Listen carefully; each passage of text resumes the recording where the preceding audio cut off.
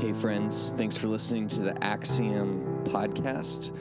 We're a community centered around experiencing Jesus together and practicing his ways as a community. We like to say in Peoria as it is in heaven. So this podcast is just space for discussion and exploring ideas and principles of the kingdom, and also where we post our sermons from Sunday gatherings. So please engage us online, and hope you enjoy this episode. Although somehow I still managed to get sunburned up in the mountains, which is kind of a tragedy. Going up and traveling and things like that, though, being around my parents, it's a good reminder for me of where I have been. It reminds me of the past, right? I went on a lot of camping trips with my parents growing up. We didn't have a lot of money when I was a kid, and so instead of going to things like Disneyland or any place like that, we would go camping. Anybody campers in this room? Any fans of camping? Okay, a few people here or there. We would go up and stay, and my dad, he was just like, he loved the mountains. He loved the wilderness, the frontier. He liked being that kind of like manly man who was going out there, and he was going to go fishing, and he's going to chop wood and set up a tent and all that kind of thing. One of the best memories that I have from those times was my dad was actually a pretty good storyteller. He would tell stories when we were gathered around the campfire or getting ready to go to bed. And when I was a child, my favorite stories that he would tell involved a character that he uncreatively called Derek. So my name is Erik. I'm one of the pastors here at Axiom. If we haven't met, I'd love to meet. But he would call the main character of these stories Derek, right? And then my brother's name is Carl, and I forget what he called my brother's character in these stories, but it sounded like Carl, okay? So Derek was one of the main characters in these stories. And the stories would often involve things that had just happened that day or had happened over the course of our trip. And so as I gathered around the fire with my father to listen to the stories of Derek, I would know a little bit about what was probably coming, right? But I would listen with eager anticipation as my dad recounted not only what had happened, but what that meant for the future, right? So he would project in these stories what was going to happen next. And there was something very adventurous and exciting about that for me in a very particular way, because I knew that I was part of that story, right? Even though the name of the main character was Derek, I still knew that it was essentially about me, that I was connected to that story. I think most people like stories. Most human beings enjoy a good story, a good yarn, a tale, whether it be true or whether it be false, because stories don't have to be fiction, right? Stories are sometimes fact as well. We just celebrated the 4th of July in the United States. The founding of the United States of America, it's an interesting story. It's a story that if you've grown up in this country, you probably know the gist of, right? You've heard the tale told over and over again. And as a child growing up, going to school, you were invited to imagine yourself as a part of that story, the American story, right? Regularly, we talk about the American story, the American dream in this country. There might be a story that you have for yourself, your family, because as I told you, my father, he had stories he liked to tell about our family. Maybe your family has a story. Maybe you're thinking of it right now to yourself, oh yeah, I know that story that my uncle always used to tell, or my grandmother used to tell about our family. Stories help us contextualize our lives and experience in relationship to the world around us. Oftentimes, I find the moments where I feel the bleakest, the saddest, the most alone is where I can't understand how my story, how what's happening to me right now connects to anything. The moments I feel the most hopeless or when I don't understand. So it helps me to be able to know that my life is grounded in something which is beyond me, a bigger story. And so I already mentioned we have stories about our families that we tell, stories that connect us to family, to kin. We have stories that we tell among our friend groups. Oh, remember when we did this? Remember this? Remember that? And we have stories that we tell ourselves about our national identity, right? We tell the story of how our country was founded, right? We tell the story of what happened and how we got to where we are today. And in that sense, we're able to relate and connect to a bigger reality, something beyond us, and we get to contextualize our experience. Some of the biggest stories that people have ever told one another, though, are typically called religious stories. Now, you'll remember I said that story doesn't make something false. In fact, some of the biggest stories we tell are often true stories. The most helpful stories we tell are true stories. And so, if the national story of the United States helps contextualize us in our American experience, our localized national experience, a religious story helps contextualize our experience within a cosmic story.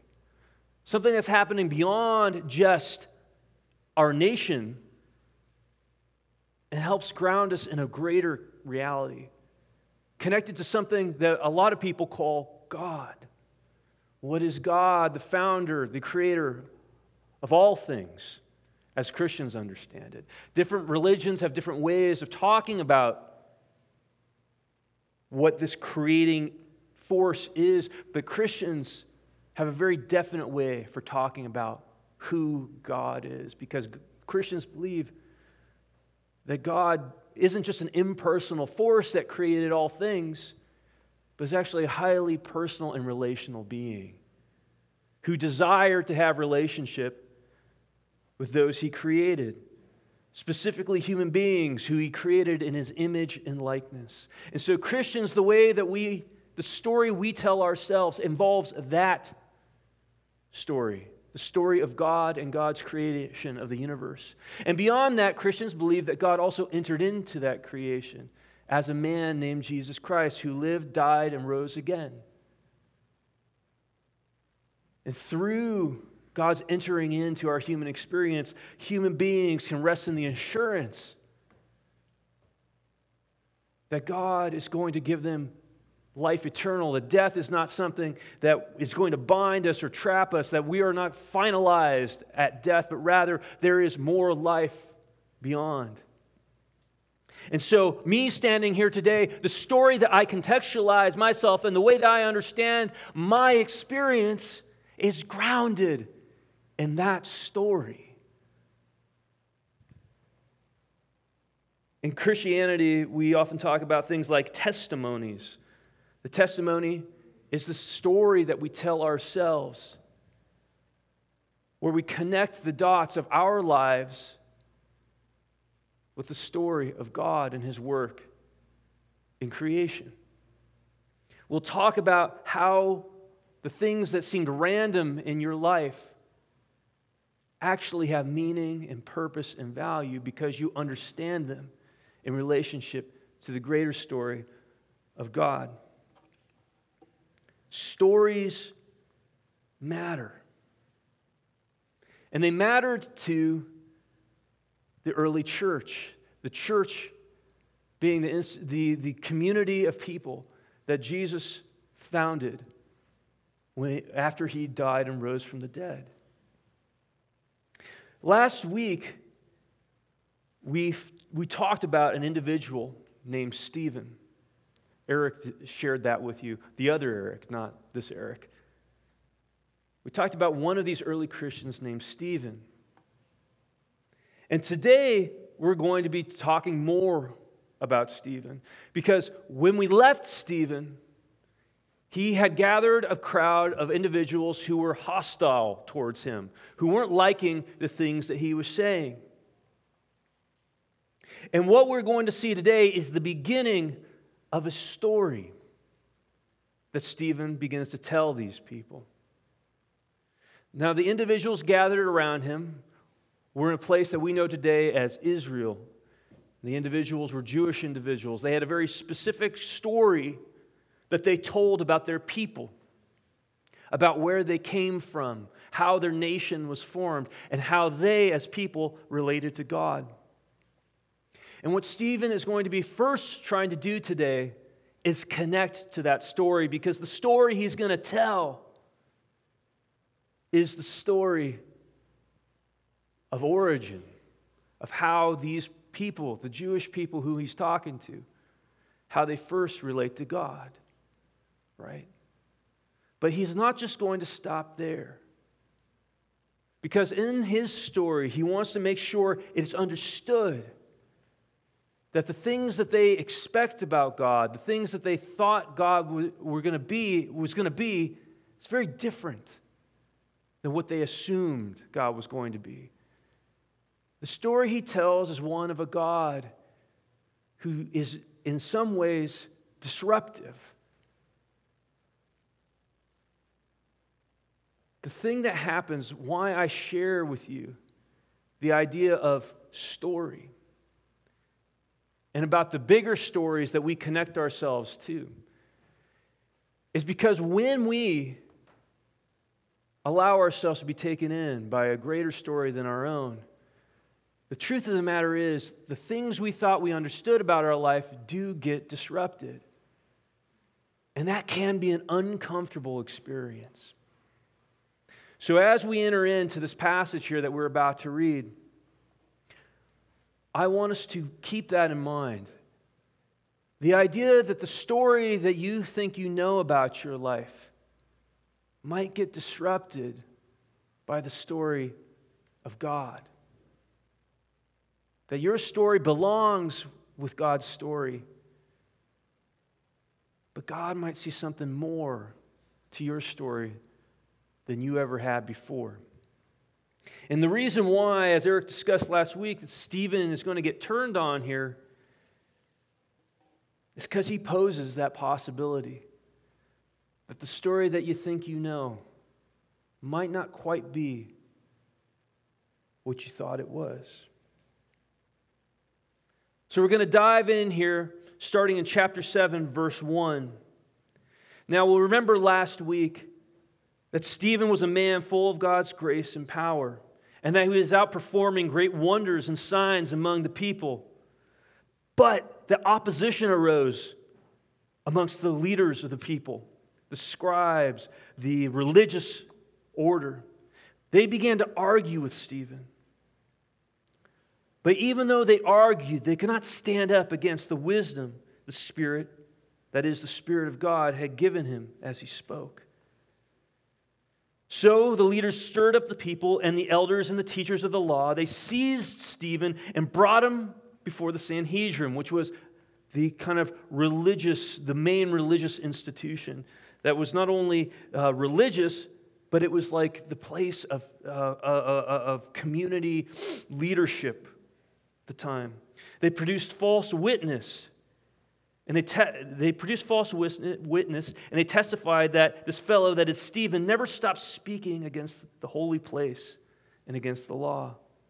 For we have heard him say that Jesus of Nazareth, that is God in the world, Jesus of Nazareth will destroy this place and change the customs Moses handed down to us. All who were sitting in the Sanhedrin looked intently at Stephen, and they saw his face was like the face of an angel. And then we get to where we are today.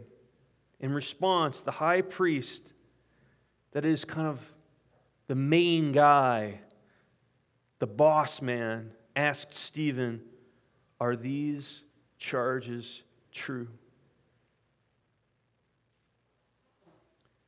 So the people are frustrated. They feel like Stephen is beginning to suggest that the things that they hold dear, the things about their story and their identity that they hold dear, Stephen is disrupting them pretty radically. He's pointing to the big story to which they thought they belonged to and saying, there's something else here. I'll read a verse. It won't appear on the screen, but I'll read it again from chapter 6, verse 14. We have heard him say that Jesus of Nazareth will destroy this place and change the customs Moses handed down to us.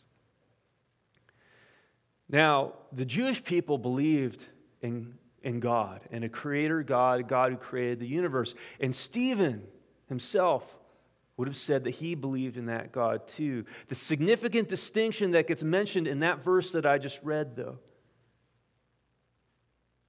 is the Jesus of Nazareth part. See, the Jewish people, the religious order of the time, had recently been part of folks who crucified, killed Jesus. And Jesus rose from the dead. But they did not believe that Jesus was God. It wasn't obvious to them that that was the case. And yet for Stephen it was.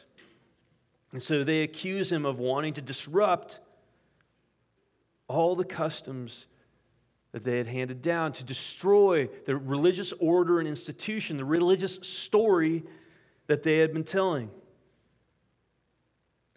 And Stephen's response then to the question of the high priest, the boss man, are these charges true? Stephen's response is to tell a story. For the people at the time, the listeners, it would have been the story, because it encapsulated their culture, their nation, and their religion. It was the story of God and God's work in the life of the Jewish people. We pick up at verse 2. To this, Stephen, replied, "Brothers and fathers, listen to me. The God of glory appeared to our father Abraham while he was in Mesopotamia, before he went to Haran. Leave your country and your people, God said, and go to the land I will show you." So he left the land of the Chaldeans and settled in Haran. After the death of his father, God sent him to this land where you are now living. He gave him no inheritance here, not even enough ground to set his foot on. But God promised him that he and his descendants after him would possess the land, even though at the time Abraham had no child. God spoke to him in this way: "For 400 years your descendants will be strangers in a country not their own, and they will be enslaved and mistreated. But I will punish the nation they serve as slaves," God said. "And afterward they will come out of that country and worship me in this place." Then he gave Abraham the covenant of circumcision. And Abraham became the father of Isaac and circumcised him 8 days after his birth. Later Isaac became the father of Jacob, and Jacob became the father of the 12 patriarchs. Because the patriarchs were jealous of Joseph, they sold him as a slave into Egypt. But God was with him and rescued him from all his troubles. He gave Joseph wisdom and enabled him to gain the goodwill of Pharaoh, king of Egypt. So Pharaoh made him ruler over Egypt and all his palace.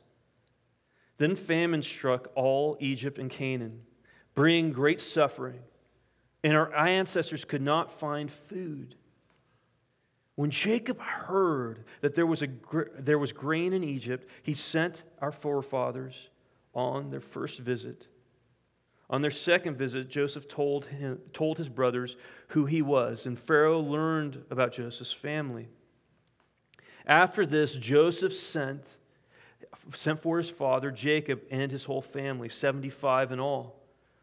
Then Jacob went down to Egypt, where he and our ancestors died. Their bodies were brought back in Shechem and placed in the tomb that Abraham had bought from the sons of Hamor at Shechem for a certain sum of money. Woo! There is a lot happening there. And friends, I'm not even going to begin to try to walk through every bit in detail that is described by Stephen in the story. What I want to say is that everybody listening to him at that moment would have understood. They would have understood who Abraham was, what it meant to say that he was our father. They would have understood who the Chaldeans were. They would have understood who Isaac and Jacob were. They would have understood the story of Egypt and who the patriarchs were and who Joseph was in relationship to them. They would have understood all of those things. Now, in future weeks, we're going to see the end of the story that Stephen is telling here and where he is leading it to. But spoiler alert, it's going to end with Jesus. And it's going to end with anger and bitterness and death for the teller of this story. So why is Stephen telling the story that everybody knows? Because I think he wants to show them that the story that they thought they knew wasn't quite finished. That it's pointing and leading to something bigger than what they thought. That the God who they remember as working and living in the lives of people in the past is also a God who is active, living, and working in the present.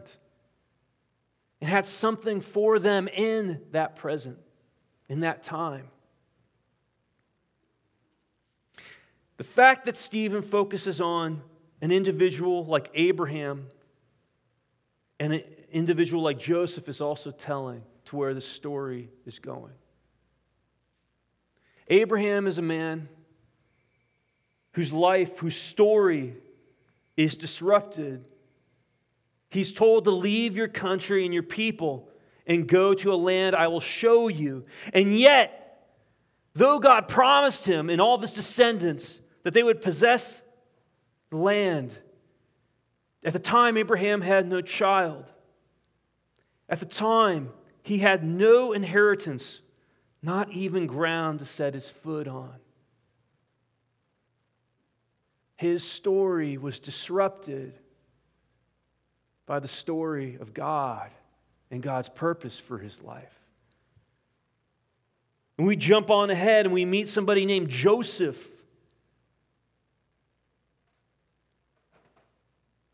who was sold as a slave into Egypt. Now, you don't have to know who the patriarchs are to know that getting sold as a slave into another country that is not your home, that would disrupt the story of your life.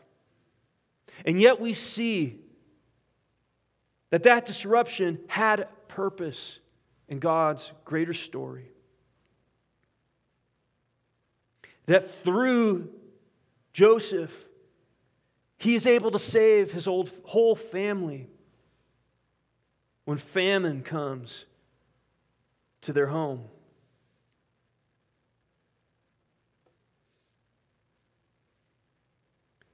We are seeing at the beginning here that Stephen is pointing to a story beyond just the standard setup that the Jewish people think that they know. He is preparing them for the possibility that God is going to disrupt their story for his purpose. And as we sit here listening to the front end of a much longer story that Stephen is going to tell, we might want to start asking our own selves, what disruption might God bring your way?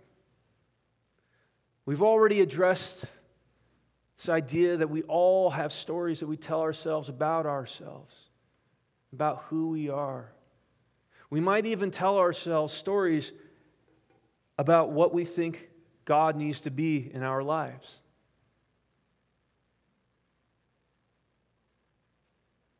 It's not, but at the end of the day, it's not your story. God is not your Obi-Wan Kenobi for your Luke Skywalker. You are not the hero. This is God's story. Is the story of Jesus coming into the world. And as the Jewish people are going to be reminded of, that story takes precedent. The things, the plans that we think we have for our lives, the story that we tell ourselves about what our lives should be, are drawn in to God's story. And they become reconceptualized. My invitation to you today is to think about your story, the story that you tell yourself about yourself, and to maybe have a conversation with God about how you can soften your heart and make yourself open to the story that God might want to tell. About the story that God might be inviting you into now. That you wouldn't be like the listeners here with Stephen who are just looking for a fight. That they're frustrated by the idea that their story, the story that they have, might not be the story, or that it might be different than they had ever imagined. My prayer for you this morning is that you would have a heart to receive from God what His story really is. Will you pray with me? Lord Jesus, I want to thank you for the gift of your word that's spoken here through the book of Acts. I want to thank you for Stephen, the ministry, though brief, the meaningful ministry that he had, Lord. And I want to pray that we would all have the heart to be vulnerable with you, with our story, to have the eyes to see and the ears to hear where you are leading us, to what story you are leading us into, so we might participate more fully in the work that you're doing, in the story that you're writing, that you are authoring even now, Lord. May we not be resistant to it. May we be open. Amen. The next part of our worship here, it's a time that we call communion. It's intentionally set to be like a meal, a table that we come to together and we eat and we drink. In the Christian story, this man named Jesus, who was God, he had friends, he had loved ones, he had family. And he ate, he drank, and he fellowshiped. So we think here at Axiom, if we want to be like Jesus, we need to do the same. We need to eat together. We need to drink together. Because Jesus, the last night before he was betrayed and executed, he got together with his friends and he ate and he drank. He held up bread. He said, "This is my body. Take it in memory of me." And he held up the cup and said, "This is my blood. Drink this in memory of me. When I'm gone, do these things in my memory." And so today, as part of our worship, we go up and we say, yes, we are going to remember the true story of God in the world, that he had a body that was broken, that he had blood that was spilled. And more than that, he rose from the dead and now offers us all everlasting life. And so whoever you are sitting here today, whether this is your first time or your 100th time here at Axiom, we want to invite you to this table today. I'm about to read some words here, but after I finish, I just want to invite you to come down these center aisles, come up to the table, take the cracker, dip it in the juice or the wine, and then go ahead and exit through the sides there. And maybe if you feel led, grab a couple people and take this communion with them. Because there's power in the gathering and of the taking of these elements of eating and drinking together. So I would just encourage you, if you feel comfortable, don't do it alone. All right. This is the table, not of the church, but of the Lord. It is to be made ready for those who love him and for those who want to love him more. So come, you who have much faith and you who have little, you who have been here often and you who have not been here long, you who have tried to follow and you who have failed, come. Because it is the Lord who invites you. It is his will that those who want him should meet him here. So won't you come to the table with me?